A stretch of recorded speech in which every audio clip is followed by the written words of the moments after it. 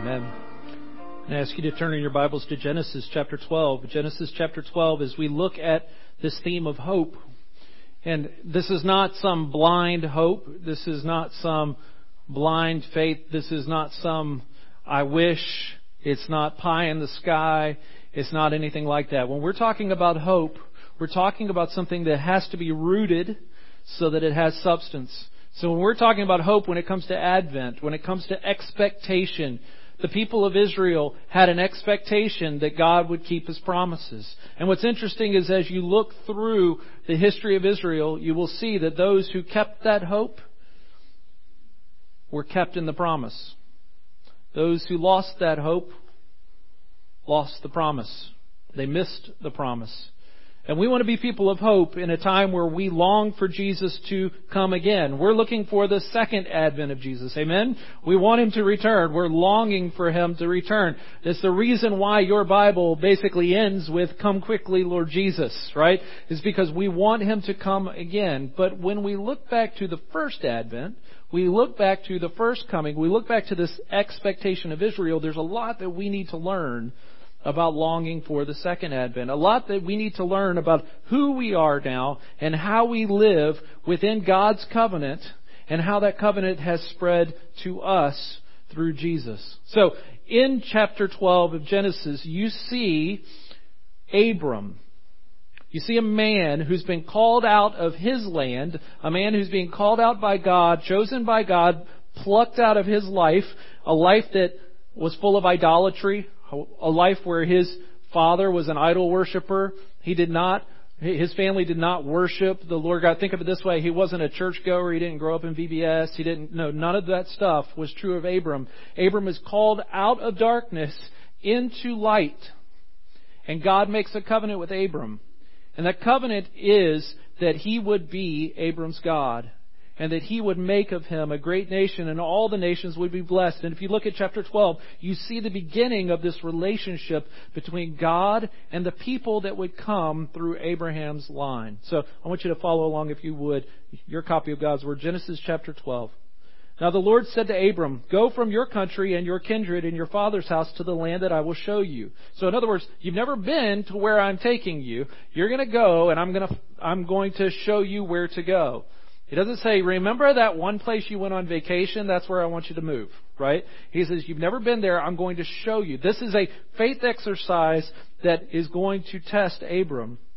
"I will make of you a great nation, and I will bless you and make your name great, so that you will be a blessing." Now, let's make sure we understand this for just a second.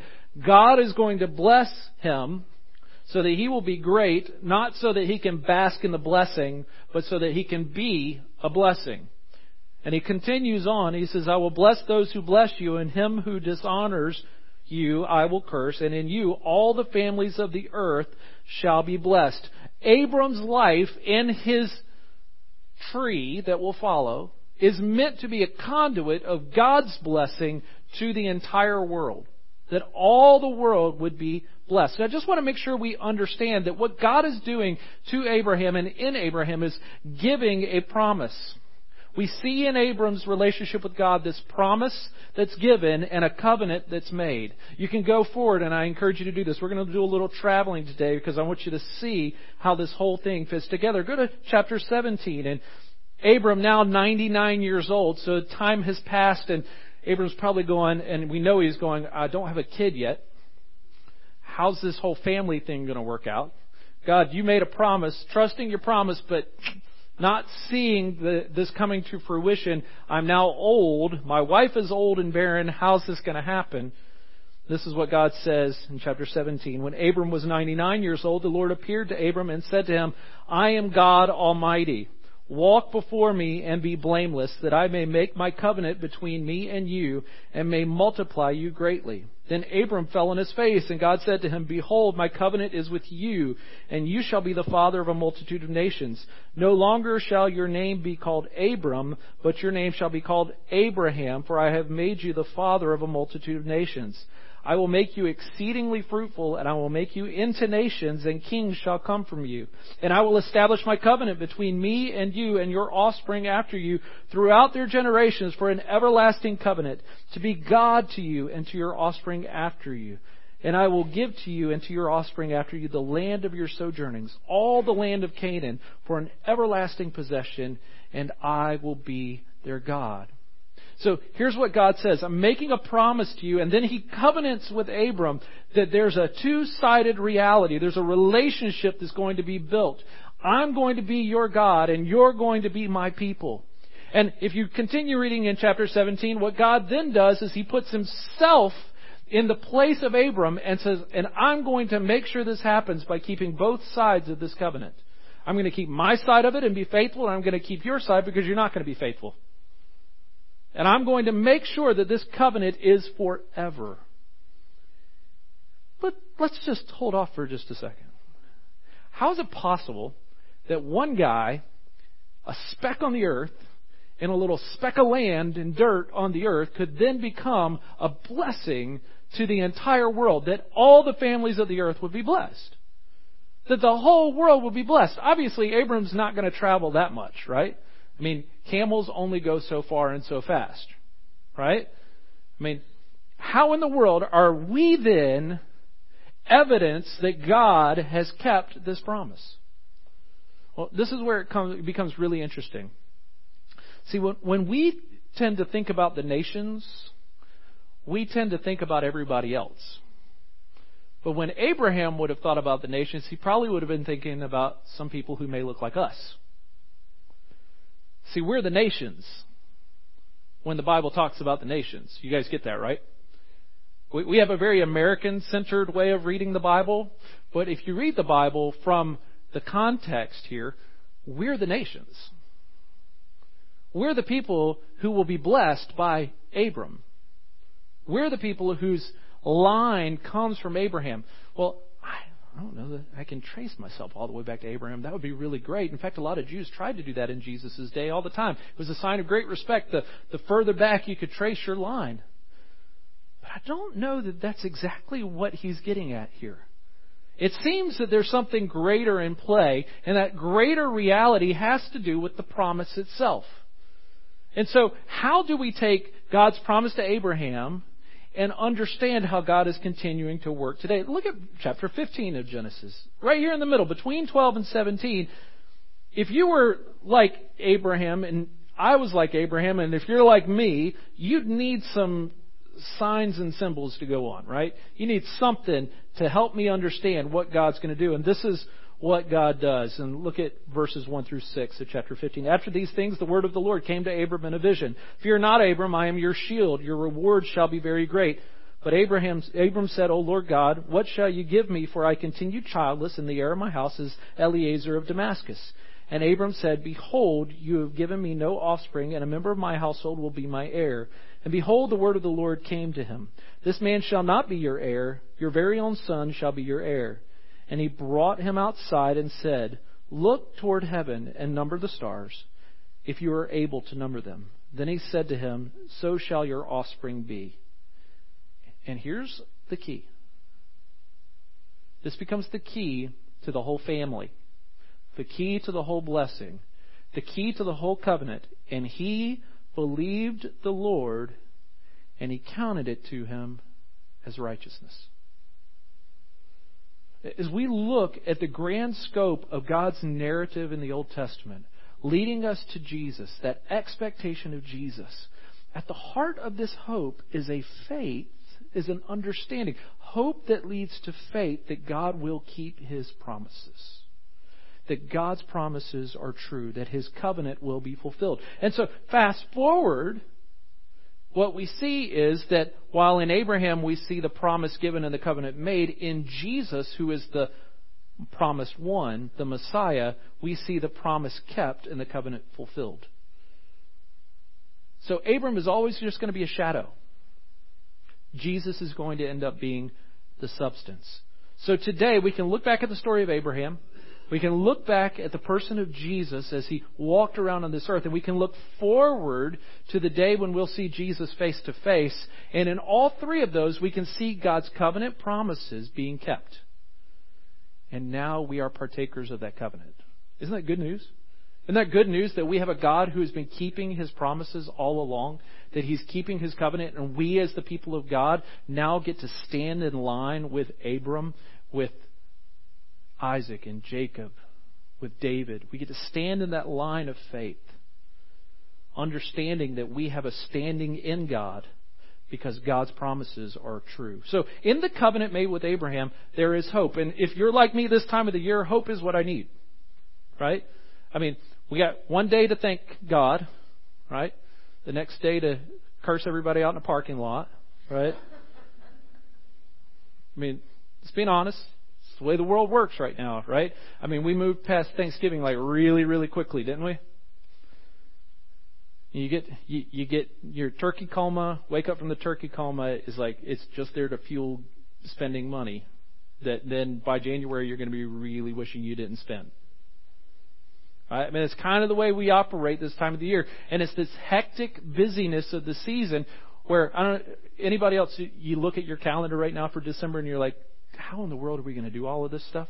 Right? It's family this, work this, friends this, church that, and there's something going on every day or at least every weekend. And you're like, well, how are we going to fit all of this in? But you feel this obligation. It's an obligation that you have to meet all of those requests. You can't say no. I thank the Lord that I'm just mean, so I just say no now. I'm just like, no, sorry, not going to make it. But no, I mean, it's one of those things. We feel that obligation this time of the year, don't we? We feel that obligation to be busy. And it doesn't seem like it's going to end. How sad a statement is it, if we're being honest, that we long for Christmas to be done with so that we can be less busy? We can say we love Christmas, but aren't you just ready for it to be over? What changes that? When we begin to see ourselves not rooted in what's going to happen in the next 30 days, but instead what's going to happen in the next 30 trillion years. When our hope is built on Christ's righteousness, it begins to change everything that happens in this season. You're talking about 30 days here, folks. Right? And God operates in trillions of years. He operates in eternity. So His covenant becomes something we can come to and say, I put my hope in His promises, in His covenant, and then everything else begins to make sense. So I want you to see some hope in God's covenant. The first thing we see is that God's covenant is eternal. So there is hope because God's covenant is eternal. It will not fail. God promised it. He's going to do it. So I'll just ask you the question really simply. It's a simple question.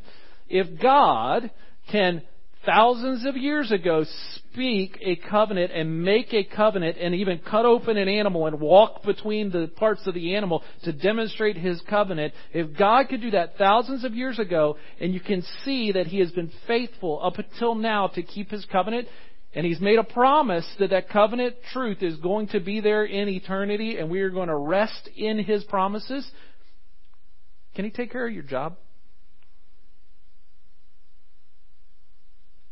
Can He take care of your family?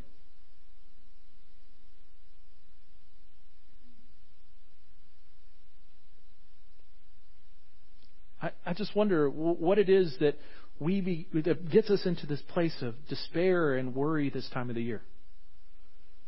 Could it be that our eyes just shifted down a little bit? Began to shift down onto our troubles and shifted off of our hope. We forgot that His covenant is eternal. It will not fail. He will not forsake His people. He promised that He will be our God. We will be His people. He says it plainly that this will be to generations. He says that it's an everlasting covenant. This is a covenant that will last, verse 7 of 17, throughout their generations for an everlasting covenant. It will not fail. He will not forsake His people. Because His covenant is secured by His character. God spoke it. We can believe it. Now, how good are promises? I mean, people make promises. They say, hey, I'll see you Thursday. Some people you go, all right, well, it'll probably be 15 minutes early, right? Some people say, hey, I'll see you Thursday. And you go, we'll see. Right? Some people say, I'll see you Thursday. And you go, Like 2021? Which Thursday? You're with me, right? As soon as somebody makes a promise, it's only as good as the character of the person making the promise, isn't it? What's God's character? Perfect, holy, loving, kind, justice, mercy, right? His character is all wrapped up in this promise. When He makes a promise, His name is at stake when He makes that promise. And He will not allow His promises to not be kept because His name will be defamed. His promise is as good as His character. His covenant is secured by His character. But I want you to see this because I think this is the greatest truth of all. Look at chapter 17. Look at verse 8. This is part of the eternal nature of God's covenant, and one of those things that should touch us in such a way that gives us real hope this season. And I will give to you and to your offspring after you the land of your sojournings, all the land of Canaan, for an everlasting possession. Look at this. And I will be their God. If you look in Revelation, here's the hope of what heaven looks like. When heaven and earth become one, you know what it is? I will dwell with my people. I will be their God, and they will be my people. Think about this. This is what we're talking about. That God, in the covenant, makes the reward of the covenant Himself.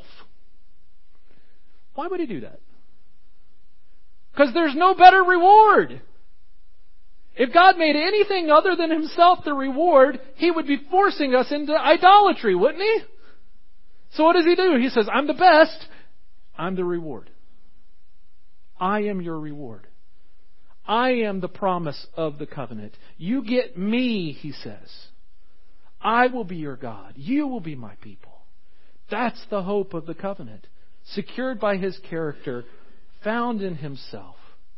We will be His people and He will be our God. Now, I don't know about you, but that gives me that beginning place for hope.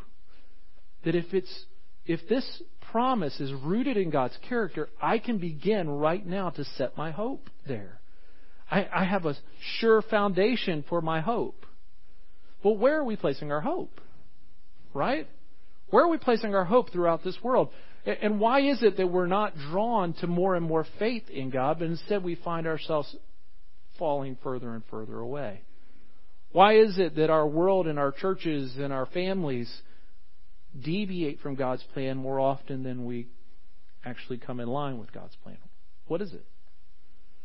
Well, I think throughout the Old Testament you can see, and then in Jesus' day you can see as well, that what really happens is hope, and what our hope is in defines what our faith is in. Look at Hebrews chapter 11, verse 1. It says it pretty plainly there.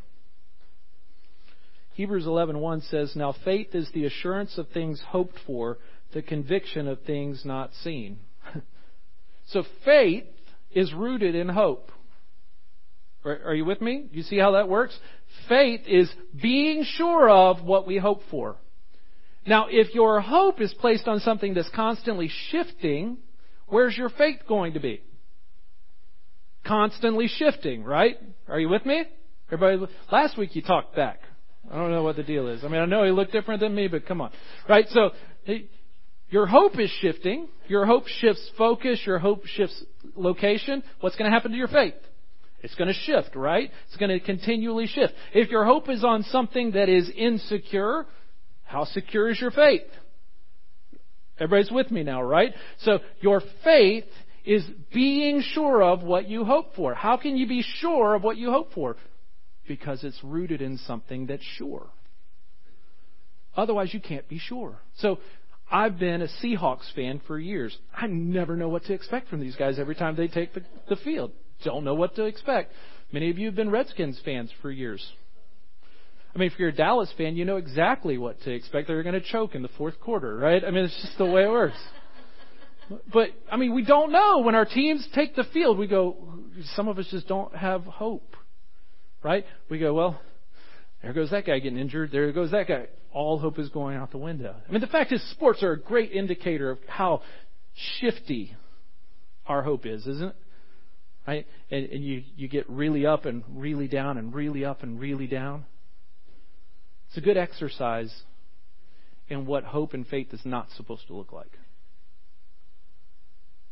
But the author of Hebrews tells us that faith is surety, assurance of what we hope for. And what we learn from Abram's life is, in chapter 15, he believed God. And it was counted to him as righteousness. In fact, we're told that it's impossible to please God without faith. So at the core of what it is to be people of hope, we have to understand that hope is for those who have faith. The hope of this covenant, the hope of the reward of this covenant, is only for those who have faith. Faith is the assurance of what we hope for. Abraham's hope was for the promises of God. Abraham's faith was in God himself. Abraham's faith was not in his ability to keep the covenant. He had a God who showed him, you're not going to keep the covenant, I'm going to keep it for you. So his faith was in God himself. Well, one thing we learn throughout Scripture then is that the true children of Abraham and true children of the promise, true children of this family line, this many nations that come from Abram, are not by blood, at least not Abraham's blood, but are by faith. John 8 makes that clear. Jesus begins to talk to the people and he begins to call out the reality that if they were sons of Abraham, they would do the deeds of Abraham. If you're truly children of Abraham, you would love me. Because before Abraham was, I am. That's the reality that Jesus puts out there. He says that at the root of your hope, you must place your hope in Jesus. The true children of Abraham and children of the promise are those who have faith in Jesus. Because this faith is going to end up demonstrating itself in faithfulness. Just think about the people in Jesus' day as he's walking around and he's teaching, right? You got the Pharisees and the Sadducees. They're the most religious people that are out there, right? Most religious people around, Pharisees and Sadducees. You've got the high priest, all the people who got Jesus killed, right? They did not receive him as the one who had come as their Messiah, although they had the entire history of the promises, right? They could go back through the entire Old Testament. They could go back through their law. They could go back through their prophets. They could see it written there. They could not see Jesus as the fulfillment of those promises. They would not see it. John 1 tells us why. Look at John 1. We're told there very plainly why this happened. John chapter 1. In the beginning was the Word. Right? And the Word was with God, and the Word was God. He was in the beginning with God. All things were made through him, and without him was not anything made that was made. In him was life, and the life was the light of men. The light shines in the darkness, and the darkness has not overcome it. Verse 9 tells us the true light, which gives light to everyone, was coming into the world. He was in the world, and the world was made through him, yet the world did not know him. He came to his own, and his own people did not receive him. He came to the very people who he had given the covenant to, that he had spoken the covenant to, and they did not receive him as the fulfillment of that covenant. They did not see him. The darkness had overcome them. How did the darkness overcome them? Well, it took thousands of years. And so they gave up hope. They quit hoping. They quit expecting. And what I think you see in the lives of so many in Jesus' day is a people who had lost hope. They had lost faith that God would keep his promises. There were some that kept that faith, right? There were some that still believed. There were some who were waiting in the temple just to hold the baby. So there were some who were faithful, some who were waiting, but many who did not wait, many who did not hope. Faith is going to demonstrate itself in faithfulness because those who lose hope will lose the ability to obey. Why would you obey God if you don't trust him? Why would you obey God if you don't trust Him? Those who keep hope will see the promises fulfilled. John 1 tells us this. He came to His own, and His own people did not receive Him, but to all who did receive Him, who believed in His name, He gave the right to become children of God, who were born not of blood, nor of the will of the flesh, nor of the will of man, but of God. I love this. Those who received Him and believed are now sons of God, grafted into the family. Grafted into the family. But how did that happen? It didn't happen because they were smarter than everybody else. It didn't happen because they were geniuses. No, they were dead in their trespasses and sins just like everyone else. It happened by the very power of God, the will of God, to make them His children. Oh, what grace that is. Isn't that amazing grace? That God would take those who are outside and bring them in, those who are far off, and bring us in. See, it's these moments that we get to put ourselves in their place. We get to see that it was not by our might, not by our strength, not by our wisdom, but by His will and His power that we experience His amazing grace. There was nothing special about Abraham. His family were idolaters. God plucked him out, set his feet upon a rock, and gave him a hope and a future. He does the same with those who are given faith to believe that Jesus Christ is the promise fulfilled. Those who would receive and believe. There is hope in God's covenant because it's eternal. There is hope in God's covenant for those who have faith in Jesus. And finally, there is hope in God's covenant for the nations, including us. Remember, we're the nations. Remember, the nations aren't just the people who are out there. We're lumped in with the nations. God's covenant extends to the nations through the family of faith. Abraham believed God and it was counted to him as righteousness. But in that same promise, in chapter 12, in chapter 15, in chapter 17 of Genesis, God makes clear that all the nations will be blessed. How's that going to happen? It happens because nations come from Abraham's line, but it comes also because Jesus becomes the blessing for the entire world, all nations. And here's the last part of the puzzle. It happens because you and I, the new people of God, through the blood of Jesus, now take the gospel to the nations. This has been God's plan from the beginning. Not that we would all just gather in one place, but that He would gather us to spread us. God's plan from the beginning was, go, be fruitful, multiply, inhabit the earth. People said, no, we're going to gather here at Babel and not go be fruitful and multiply and inhabit the earth. We just want to build a tall tower and be really powerful. And God says, okay, scatter. You're going to go. And you're going to keep scattering. And you're going to keep scattering because that's what I told you to do. And you're going to scatter. And then Jesus is going to come and He's going to dwell among you. The Word made flesh. He's going to dwell among you. He's going to make His tent, His tabernacle among you. And what I've done is I've taken one nation out of all the nations and made them my people to demonstrate what it is for my people to have a covenant with their God. And everybody else is on the outside but not left out. Because those people are supposed to be a light to the rest of the world. I ask you, do we not get the great grace of Jesus and to experience that every time we gather? Amen? Yeah? Why? So that we will be a light to everyone else. The covenant is the same. The promises are the same. God's covenant extends to the nations through this family of faith. God's covenant extends to the nations through the reversal of the curse of sin and death. God takes what was finite and failing and He builds a new culture and He says, I will be their God forever. There was nothing else that was going to be forever.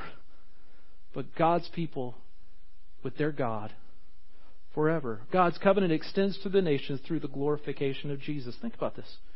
God has given Him the name above every name.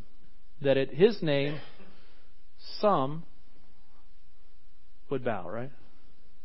every knee will bow and every tongue confess. This is the reality of the glorification of Jesus. He's lifted up on the cross, and God lifts him up higher and makes him the King of Kings and Lord of Lords. God's covenant extends to the nations for all eternity. Just get this picture in your brain. That people from every tribe, tongue, and nation will be around the throne. Said in the video just a little while ago, there will be somebody from every tribe around the throne. Heaven will look very different than this. Right? Praise God. How does that happen? It happens because God makes it happen. Now, my question for us is, if God's making it happen and it is His covenant fulfilled, what are you going to do to be a part of it? Now, here's how I'll close, because I think it's important that I wrap this up right now, because I don't want you to miss. Okay? We are people who have been given a living hope. His name is Jesus. We do not have to just look back at Abraham and the covenant. But we can see that Jesus is the fulfillment of that covenant, and now we have a living hope in Him. We are people of a new covenant that is by His blood. And we stand secure there if you are a believer in Jesus Christ. You do not have to wonder about the future. It's taken care of. You do not have to worry about the past. It's taken care of. We stand secure because we have a living hope in Jesus Christ. Now, here's the problem. We still think, most of us, that the biggest issue in this world is everybody else. When what the gospel teaches us is the biggest issue in this world is you and your heart. So I ask you, do you have a hope that the world will change? Or would it be better to start with a hope that you will change? You see, this covenant was with a people made up of individual people. There are people that were in that original ethnic group that God made that will be around the throne, and there will be people who will not be around the throne. There will be people from every tribe and tongue and nation. Not every tribe and tongue and nation will be around the throne. So I ask you, this Advent season, are we going peace on earth? Lord, that's what we need. Or can we have peace while on earth? Because we have Jesus who is drawn near. We say goodwill to mankind. Or are we the ones who take goodwill to mankind? You see, here's the rub. As people of the covenant, now we're people who take the covenant to others. We take all those covenant promises found in Jesus and we tell others the good news. We're not meant to gather here only. We're meant to go out there also to demonstrate that good news of the covenant. Oh, that we would be people of hope. Not just here, but out there as well. The world needs it desperately, doesn't it? And we've got it. Will you take it? Let's pray. Father, I pray that we will be people of hope. That you would root out despair and root out worry in our hearts. Lord, that we would find Jesus as our sure and living hope. That we would find your promises to be true, your covenant to be secure, because your character is eternal. Help us to be people who trust you.